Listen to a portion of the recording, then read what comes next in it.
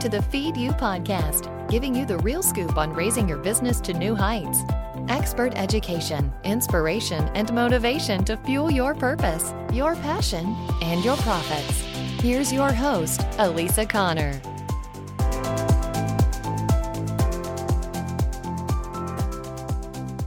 Hello. Welcome to the show. I'm so glad to have you here. I am curious if you have ever had the experience of being added to someone's email list and how it made you feel. My guess is you probably get emails all the time where you're like, how in the heck do these people get my email and why am I on their list? And I get the question often from clients and from students in my courses, should I add former clients to my email list automatically? Like, they've worked with me, wouldn't they want to get my emails?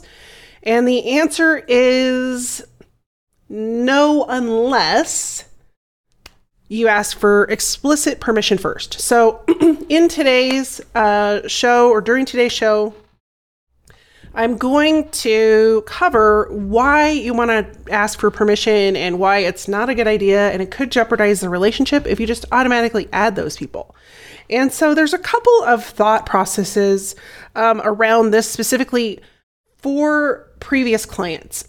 A lot of times when we're creating emails, we are creating emails that are moving people towards purchasing a product. And oftentimes, when we are creating those emails, it's to bring people into our funnel. So when you're talking about adding current clients, or whether those are consulting clients or people that have bought your products and all that stuff, you've got to be careful that that messaging matches where they are in their customer journey. Because if you're trying to sell them your introductory program and they've already done one-on-one consulting with you, the likelihood that they're going to buy this program when they've already done all the work with you one-on-one is pretty slim. And they're going to probably look at those emails and go, why am I getting these? So if you're going to add people to your email list that you've already worked with in some capacity, be aware of where they're coming in the funnel. And so a lot of times what will happen is if you work with people, say, in a group program situation, and they've come in and they worked with you in the group program situation and you have a continuation of that program, you're going to have a different sales funnel set up for those people. So I wanted to give you 3 targeted questions you could ask before you automatically add somebody to your email list who has already purchased or is a client of yours. And the first one is will future emails that you'll be sending them be of value to them for where they're at in the process and where they're at in their transformation? Because if not, don't add them to that list. Like, don't start them at the beginning of your promotion for your online program if they've already gone through the program or they've worked with you one-on-one and you're covering the same information. And so, not to dig too deeply into the semantics, but you should be tagging people based on their user experience so that if you're going to create marketing materials and you're wanting to, say, introduce a new program to the people that have already worked with you, they're coming in at a different level. For the same reason that you're not going to want to sell your medium or your next level program to somebody that hasn't worked with you at all, because it's not going to hit. They're going to be like, why am I getting these things? I don't even know what they're talking about. And so the first question that you should think about asking is, will these future emails still give them value after they've worked with you? And then the second question you want to ask is, how are you going to customize those emails or that marketing material in general to them, because they are looking for a solution to a different type of problem than, say, someone coming in at a different point in your sales funnel. And so what I see a lot of the time is that people just try to do one and done marketing, specifically with email. And they try to just hit everybody like with a sandblaster. Well, everybody in that funnel is coming in for a different reason. And if you're just sandblasting them with emails and hoping and praying and wishing that they bought something, you're not being strategic. And you're going to have a really hard time converting them to purchase from you. Whereas if you are speaking to them in a language that they understand for where they are in their journey, the likelihood that they're going to, 1, pay attention, and 2, take action on whatever it is you want them to take action on is much, much higher. And so asking that question, like, how can I customize this content, this material, this email, this marketing to this audience versus this audience is going to make a big difference. So let me give you an example. I have a client right now who has multiple products he's creating. And if you've tuned into the show previously, you know I'm not a big fan of creating your products without having some sort of market research to suggest that people will pay for what you're creating. But the first product created was a book. And then the second product is sort of like, I call it the frosting on the cake for his products and services. So it gives people an overview of a process they can go through or start the process to get to the end result. And then his third program or product is a signature program. And so we had this discussion actually today before recording this episode, and we're really trying to create marketing materials for the signature course. And I said to him, I said, you know, we can't use the same marketing for the signature course as we would the book, because people that are just interested in the book could be other people in your industry. It could be people that want to refer you. It could be people that just want to take a nibble. They're not at the same process or part of their journey as somebody that's going to enroll and pay a larger sum to be in a signature course where they get to work with you in a group and one-on-one setting. And so if you create messaging for all three that's the same, you're only going to confuse your audience. And so when I say customizing that messaging, I'm saying speak specifically to the people you want to attract to be into that course, for example, that you're trying to market. So when you ask that question, how can you customize it? You're bringing awareness to yourself, and it will help you ask deeper questions about who you want to market that to and how you're going to market it to them. And then the third question is, will the audience be interested or be intrigued by the future promotion or announcement of an upcoming product or other product offerings that would follow suit in alignment with their customer journey? So like I said, you're not going to sell a medium level product to somebody who's in a beginning phase customer journey. A lot of times people will jump back and forth, but in most cases, people have a beginning, a middle, and a finale that they're going through the process. You're not going to sign people up for the finale if they haven't gone through the other processes, because they're going to get lost, they're going to get confused, they're going to give up, and they're just going to move on. So asking those three questions are going to help you, one, stand out from everybody else, two, initiate conversation and connection, and three, make sure that you're making or helping your audience feel like they're part of a community, part of a conversation, and being spoken to in a way that is in alignment for where they are. And so some things just in general that you should not do is, one, add people to your list without permission. Because if you do that, one, you're in violation of privacy laws. You are in violation, if you're in the European Union and subsequent places, of violating GDPR, which is GDPR is a Data Protection Rights Act. And I have a whole episode on that. You can find that. I'll link below in the show notes to what that episode is, where I interviewed a lawyer, and then I've done a couple of episodes about GDPR. So I don't want to dig too deep into that. But it also can jeopardize your relationship. So if you add people in here that are, say, we're consulting clients or one-on-one clients or in some other capacity worked with you, and you didn't ask permission, they're going to be like, why am I getting these emails all of a sudden?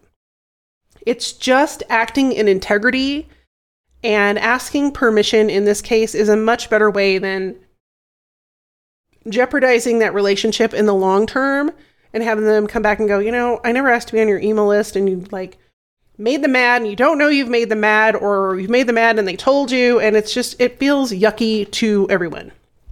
So just don't do it. And then the other part is they may get the emails and they're like, I never asked for these, and they just delete it, which after you've deleted an email so many times, you'll either get automatically put into the spam folder, or the system, if you have Gmail, will just unsubscribe you. And so it hurts your overall analytics and your performance for email marketing if you add people to your list and they don't want to be there, and they're either pushing you over to spam or they're unsubscribing. So you don't want to do that. Just start off on the right foot and deliver value and information that's important to them. And then the CAN Spam Act, this is some new information that I came across, actually prohibits the sending of commercial messages, read marketing, through email without the recipient having specifically requested to receive them. And so if you're not asking for specific permission to email them promotions or product offerings or pretty much anything that's promoting your business, you will be in violation of that act. So don't just err on the side of caution and don't jeopardize the relationship or, introduce people into a part of your sales funnel that they're not ready for, because it makes you look like you don't know what you're doing. You don't look professional, and it's just not really great relationship building. And that is really key, especially in today's world, because we're in a very, very crowded, saturated world, especially online. And the more that you can do to add value, deliver benefits, create conversation, build relationships, and create a community, the better off you're going to have your marketing and specifically your emails received. And actually people will look forward to them and they'll hit reply and all that sort of stuff. So it's a great way for you to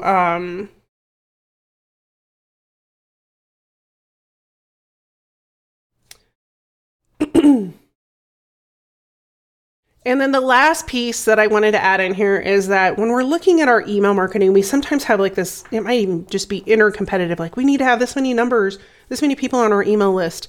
And the reality is that the numbers don't matter if people aren't reading your email.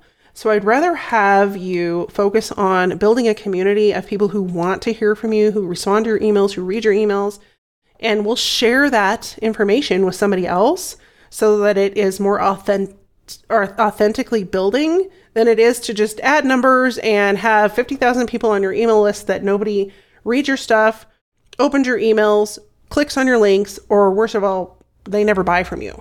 And so you've got all these people clogging up your email list, hurting your metrics, and there's no community building there. So slow and steady wins the race. So again, just want to go through those 3 questions to ask yourself prior to asking for permission and adding people to your list.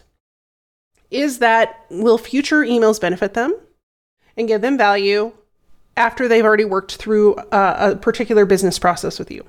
Number 2 is, how are you going to customize those emails so you continue to add value, create conversation, and build community? And number 3 is, will they be interested in future promotions or offers? Because if they're not interested in those, there's really no point in emailing them because you're not moving them further down the sales funnel.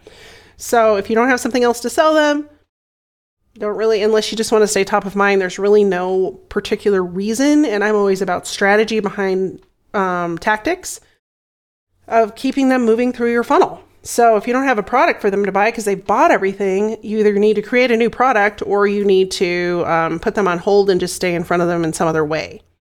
So thank you so much for tuning in today. This has been a great show. I appreciate you being here and tuning in every week. If you've enjoyed this episode, I would love for you to share it with a friend, leave a comment below, or give us a 5-star review over on iTunes, Google Play, on all the places. Any 5-star review I would be thrilled to have.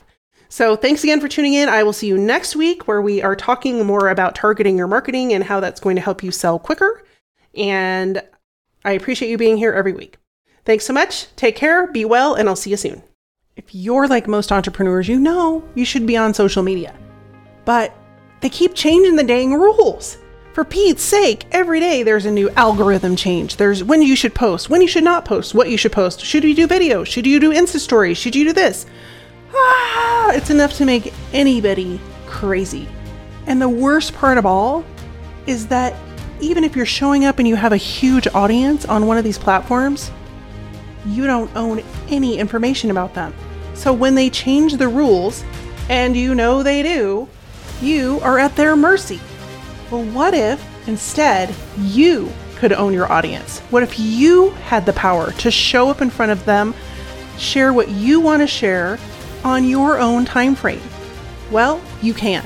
In my new upcoming training, Own Your Audience, you're going to learn how to stop being at the mercy of social media moguls. Yes, social media is a great tool, but when you put all of your eggs in their basket, It's like renting an apartment with a horrible landlord who keeps changing the rent. You deserve better. You deserve to control and get in touch with your people on your terms. In the Own Your Audience training, you're going to learn the 5-step proven system that I've used with my clients for the last 20 years that gets you in front of your audience, builds conversations, builds connections, and best of yet, helps you sell your stuff. Because if you're not selling anything, it's really hard to stay in business. So join me for this free live training coming up. It is so easy for you to join and come and be part of this live training by going to alisaconnor.com/own your audience. If you're tired of fretting about the next social media change and you're sick of being at the mercy of what to do, when to post, how to post, where to be, and you just want some sanity with your marketing, join me for this upcoming live training at alisaconnor.com/own your audience. And I look forward to seeing you inside.